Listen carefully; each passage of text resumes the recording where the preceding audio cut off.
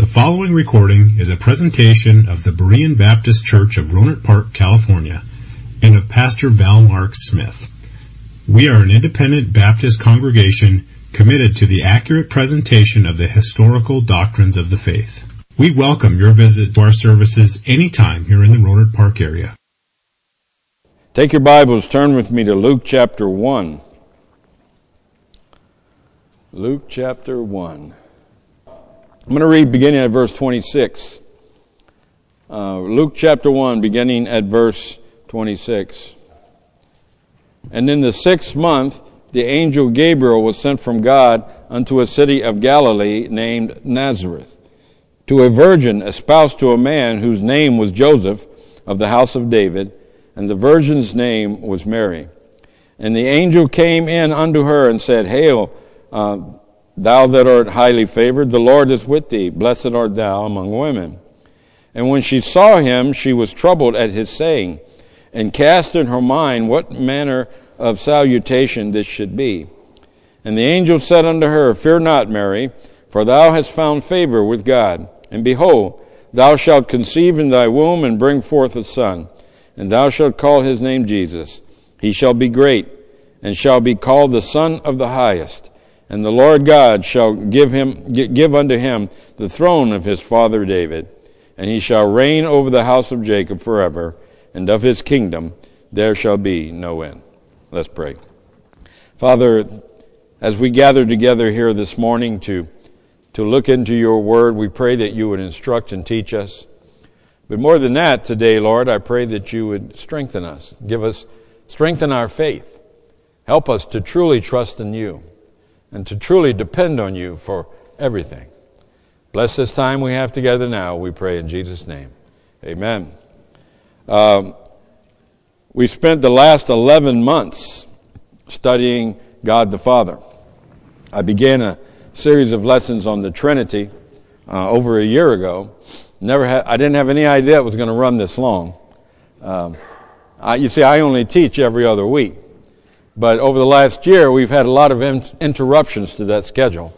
And so I haven't necessarily taught every other week. Sometimes it's 3 or 4 weeks between my lessons. So it's gone a long ways. We've been spending a long time so far on this study. But we've looked at God the Father. We've proven and supported God's existence.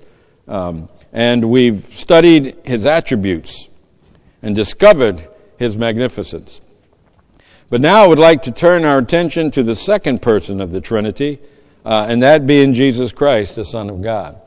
Now, as fate would have it, I guess, I'm going to teach this lesson today, then you won't hear another one for at least 4 weeks, maybe 5. But that's pretty typical for the way this series are running, so we'll review when we come back again next time.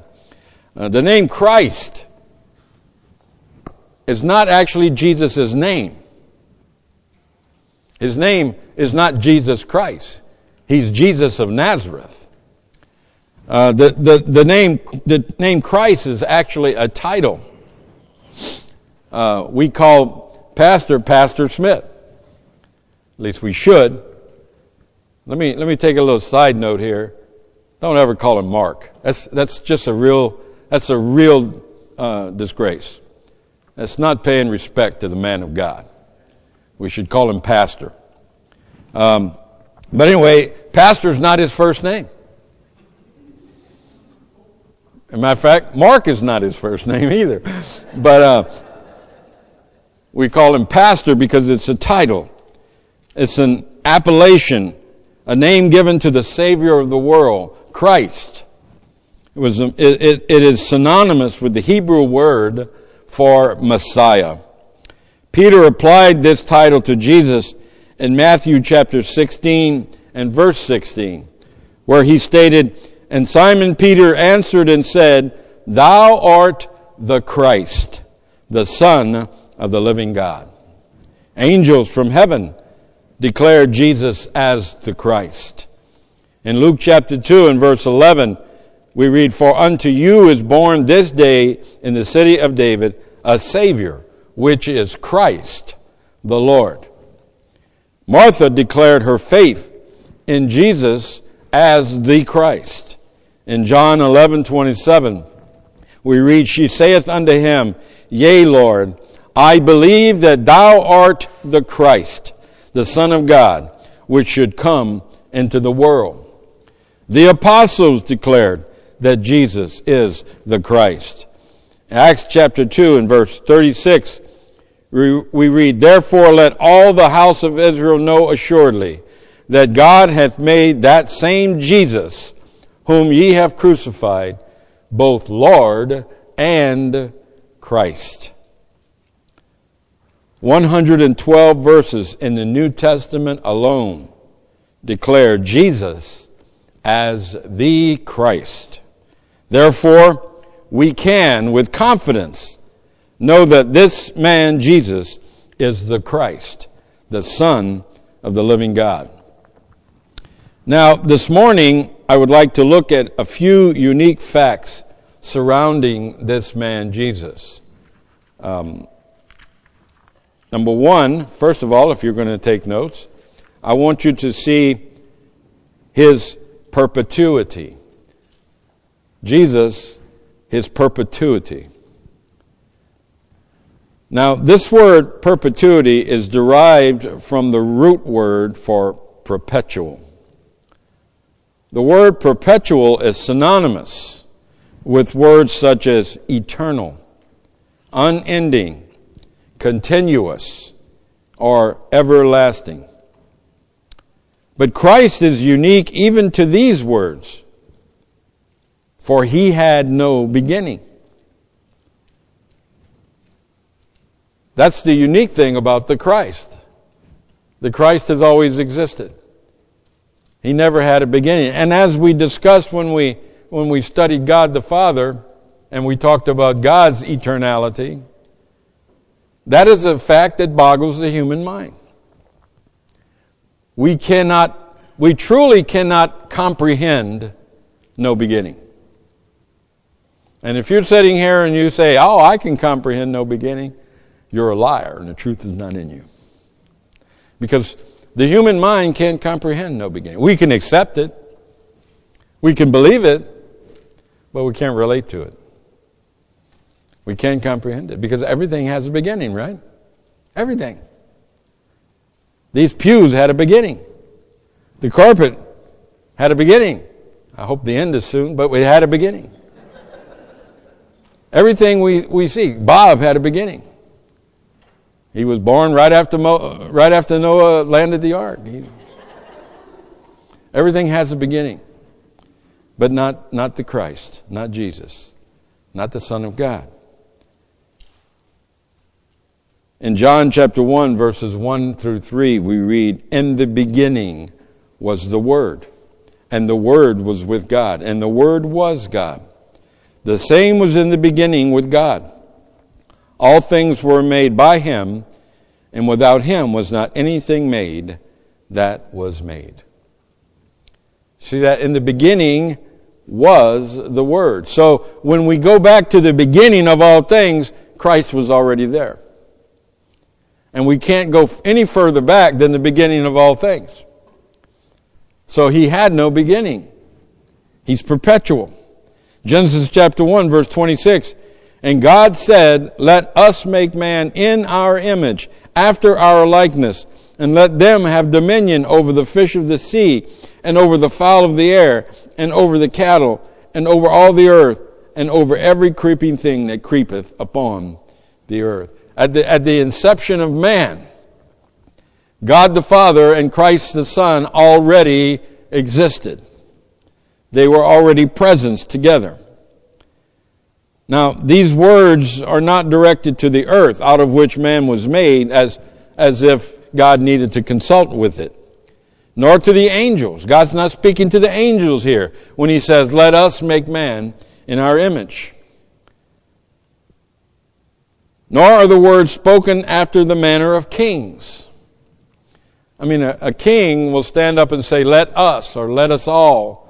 And the president will stand up and address the nation and say, we, as we are all one people. But that's not the manner of God's speech here. They are spoken by God the Father to God the Son and God the Holy Ghost. And at the time of creation, Christ had already been present from eternity past. He is the Alpha and Omega, the beginning and the end. Revelations 1:8, I am Alpha and Omega, the beginning and the ending, saith the Lord, which is, and which was, and which is to come, the Almighty. These are the words of Christ himself, appearing at once and confirming what John had said of him concerning his person's office and future coming. Alpha is the first letter, and Omega the last in the Greek alphabet, and signifies that Christ is the first and the last. Jesus himself, in prayer unto the Father, declares his own eternality. In John chapter 17 and verse 5, where he states, And now, O Father, glorify thou me with thine own self, with the glory which I had with thee before the world was. You and I today can proclaim that we will live eternally from this day forward. But none of us can claim to have lived eternally in the past. But Jesus can. Muhammad can't. He can't make this claim. Buddha can't. Dagon, the false god of Baal, can't. Only Jesus can make this claim. So first, this morning, we see the perpetuity of Christ. And this is more important than we may think. The fact that Jesus existed eternally in the past and will exist eternally in the future is the very foundation of our faith. It's the very foundation of our hope. Without it, we have no hope. We have no faith. So first, I want you to see this morning that Jesus is unique in his perpetuity. Secondly, this morning, I want you to see that Jesus, the Christ, I want you to see the promise of his coming. The promise of his coming. Down through history, there have been many promised arrivals. One of the most memorable is General Douglas MacArthur. How many of you remember MacArthur, General MacArthur? Huh? When the Japanese forces forced him out of the Philippines, what did Douglas MacArthur say? Anybody? I shall return. I work with a lady, I work with a lady, she's elderly, she's probably about 73 or 74. Oh, all of you over 70, I'm sorry, I just called you elderly. But anyway. And she's a native Filipino. And her father was in the March to Bataan. He was one of the faithful men that waited for the return of General MacArthur. And that was a great, great promise. It's one that brought hope to those people. She tells me how her daddy used to tell her that every night before they went to bed, they reminded each other about MacArthur's promise to come back, and that they believed he would. And they held on to that as hope for the next day to stay alive and to wait for the return of General MacArthur. What a beautiful picture for us of our awaiting for the return of Christ. We have so much hope because Jesus is coming again. And he shall come. And he's coming to get us, to gather us together. What a great joy that gives us. So there's been a lot of memorable promises over the years, but no other birth in recorded history was as awaited as that of the Savior of the world, the Christ. Jesus' birth was the most spoken of and awaited birth ever. As a matter of fact, his birth was so miraculous, we still talk about it today. You know, no one talks about my birth. And my dear mother has passed on. And my father is very old. I doubt even he talks about my birth anymore. And of course, my mother can no longer. So nobody talks about my birth. Does anybody ever talk about your birth? Oh, maybe on your birthday, right? On your birthday, everybody remembers your birth. But Jesus' birth was spoken about in the beginning, all through the ages, all the way to today. We still talk about it. And it will be talked about until he comes again and takes us from this world. Jesus' coming was promised by God the Father in the Garden of Eden. In the very beginning, right after Adam and Eve sinned, in Genesis 3:15, the Lord said, "And I will put enmity between thee and the woman," speaking to Satan, "and between thy seed and her seed. It shall bruise thy head, and thou shalt bruise his heel."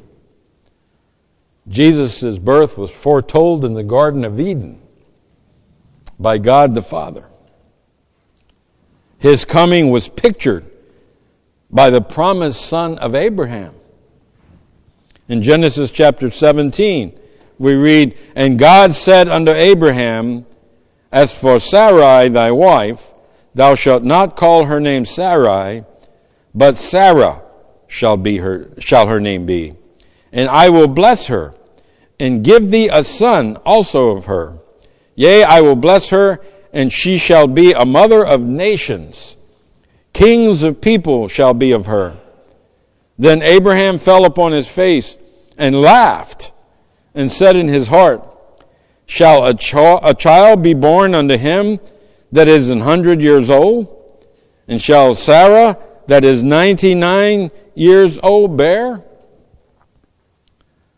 Wow. Jesus' birth was pictured by the birth of Isaac. It was a reminder of God the Father to the nations that the Savior would come and that he would be born under miraculous conditions. How many of you ladies here are 99 years old? Any of you? I think we have, at Villa Marin, we have 3 residents over 100, 4 residents over 100 years old. Four residents, and they're all women. So men, we don't have a prayer. We're going to get ready for that. The women are going to kill us off. That's what's going to happen. I wonder what it'd be like if tomorrow morning when I get to work, I walk in and tell one of those 100-year-old ladies, "You're going to have a baby." They'd probably take their cane and start beating me over the head with it. But better than that, Abraham was 100. How many of you guys at 100 years old want to start raising a baby? Whew, man, I tell you what. I raised 3 kids, and that was enough for me. I don't want to raise any more. But God promised a great nation would rise from Abraham. And Isaac was born to Abraham. And a great nation of people has arisen from that one birth. The promise of his coming was pictured in first by God the Father in the Garden of Eden. Second, his coming was pictured by the promised son of Abraham. And then thirdly, his coming was preached by the prophets of God. In Isaiah chapter 7 and verse 14, we read, "Therefore the Lord himself shall give you a sign.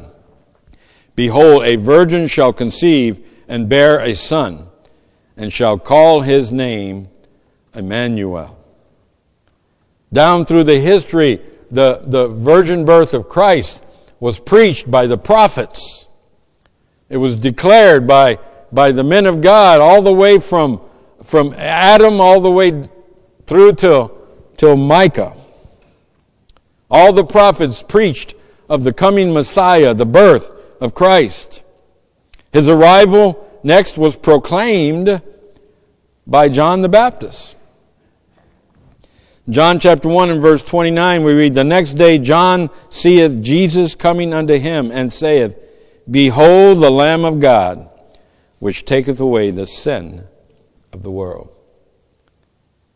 So when we talk about Christ, when we talk about Jesus, the Christ of God, we need to understand that He came to the earth under very miraculous conditions.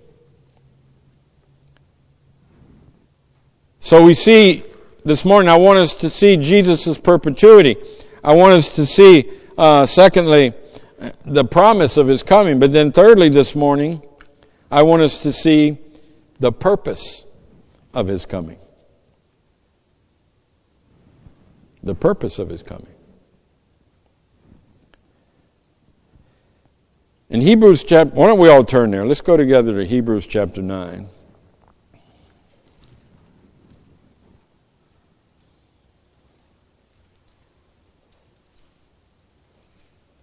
Hebrews chapter 9. While you're turning now, let me just say, every one of you here have a purpose in God. Each of us were saved according to God's purpose. Maybe you don't know what that purpose is yet. Maybe God hasn't yet revealed to you His purpose for you. But we need to understand that each of us were saved and were given a purpose by the Father in His ministry, in His work. But let's look at the purpose of Jesus' coming. Hebrews chapter 9. We'll begin at verse 11. We read, "But Christ being come an high priest of good things to come, by a greater and more perfect tabernacle, not made with hands, that is to say, not of this building, neither by the blood of goats and calves, but by His own blood He entered in once into the holy place, having obtained eternal redemption for us. For if the blood of bulls and of goats and the ashes of an heifer sprinkling the unclean sanctifieth to the purifying of the flesh, how much more shall the blood of Christ, who through the eternal Spirit offered Himself without spot to God, purge your conscience from dead works to serve the living God? And for this cause He is the mediator of the New Testament, that by means of death, for the redemption of the transgressions that were under the first testament, they which are called might receive the promise of eternal inheritance. For this cause. One could imagine many purposes for the coming of the Messiah, the Christ. But when I study the Scriptures, I find three purposes as declared by Christ Himself for His coming. What are they? First, to die in our place. John chapter 12 and verse 27. Now is my soul troubled, and what shall I say? Father, save me from this hour? But for this cause came I unto this hour. This verse is taken as Jesus is in the Garden of Gethsemane, and He's praying to the Father. And what He's saying is, shall I call upon the Father to deliver me from this? But then He follows up by saying, but for this cause came I unto this world. Jesus came to this world to die for the elect. Now, I made a statement once, and it was kind of confusing to one lady who was in attendance. You see, men who value themselves higher than they ought to, they tend to think Jesus died for me. You ever hear that? Jesus died for me. How many of you ever heard someone make that statement? Jesus died for me. But can I tell you this morning, Jesus died for the Father. Jesus died for the will of God. Now, the will of God just happens to be for my redemption. But even if Jesus' death on the cross would not have secured my salvation, but it was the will of the Father, He still would have died on the cross. Because Jesus died for the will of God. He died to honor and glorify the Father. Therefore, you and I should live for that same will. You and I should live for that same glory. You know, we're too wrapped up in things today. I heard an old Jewish missionary once, and he related a story of, in Russia, they had an underground church, and this church was assembled together. And as they were about ready to start preaching, the rear doors of the church burst open, and in walked 2 Russian soldiers with their weapons. And they stood in the back and they said, any of you who want to deny this religion and deny this faith, you can leave right now. And he said the church emptied out of all but just a few. And then he said those soldiers set their rifles down, took their military jackets off, closed the door, and said, now let's have a preaching service. Look around you today. I'm not trying to, I know fear is a terrible thing. Fear is a terrible thing. It really is. Coronavirus is weeding it out, isn't it? Yeah. Our faith is being put to the test. And like I've told many people at work, you're going to die from something. Something's going to kill you. But I can tell you this, I'm never going to die. This body's going to die.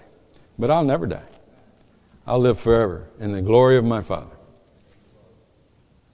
Ain't nothing to be afraid of.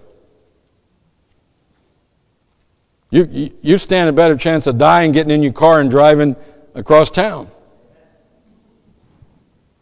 I don't know why I got there, but I got there.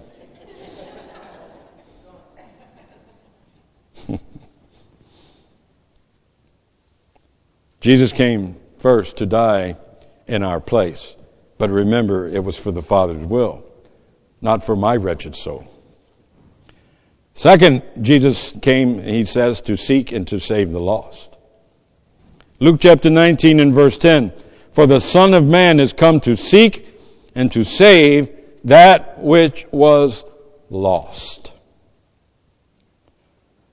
You know, if I had to play hide and seek with someone, I'd want to be on Jesus' team. Because he always finds what he's looking for. He's not searching in the dark like a blind man. He's not looking under rocks. He knows right where to find you. You remember the story in the scripture of I'm running out of time. Remember the story in the scripture of the crippled man who was lying by the pool and he was waiting for the waters to be troubled, right? You know, I preached on that once. There must have been thousands of people around that pool. But let me ask you a question. Who did Jesus go to? How many people did he step over to get to that man? Because he knew that man. He was going to save that man. And Jesus found you, and he found me. And it wasn't hard for him to find us because he knew who we are and he knew where we were. He came to seek and to save the lost. I've got to hurry. I don't know. I got this new watch and I can't tell what time it is. There it is. Third, he came to bear witness and uphold truth. Again, I don't have time to develop this, but Jesus came to bear witness of the Father. and to bear witness of the truth of the Word of God. What we hold in our hand today is the undisputed, unarguable Word of God. And everything we need is in here. And if it's not in here, we don't need it. Quit listening to the quote-unquote scientists, the quote-unquote professors. Quit listening to them. And open your Bible and read it. And there's the problem. It's the highest selling book in the world, but the least read. Everything we need is in here. Everything. And as I said, if it's not in here, we don't need it. Don't worry about it. Folks, I don't have time to finish this up today. I'll pick it up in about a month or so. And we'll review and get back to speed.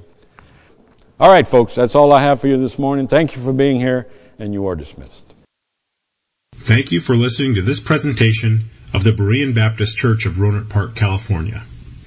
If you would like further information about our church, please feel free to call us at area code 707-584-7275 or write to us at Berean Baptist Church, 6298 Country Club Drive, Rohnert Park, California, 94928. Additionally, you may visit us on the World Wide Web at www.bbaptist.org.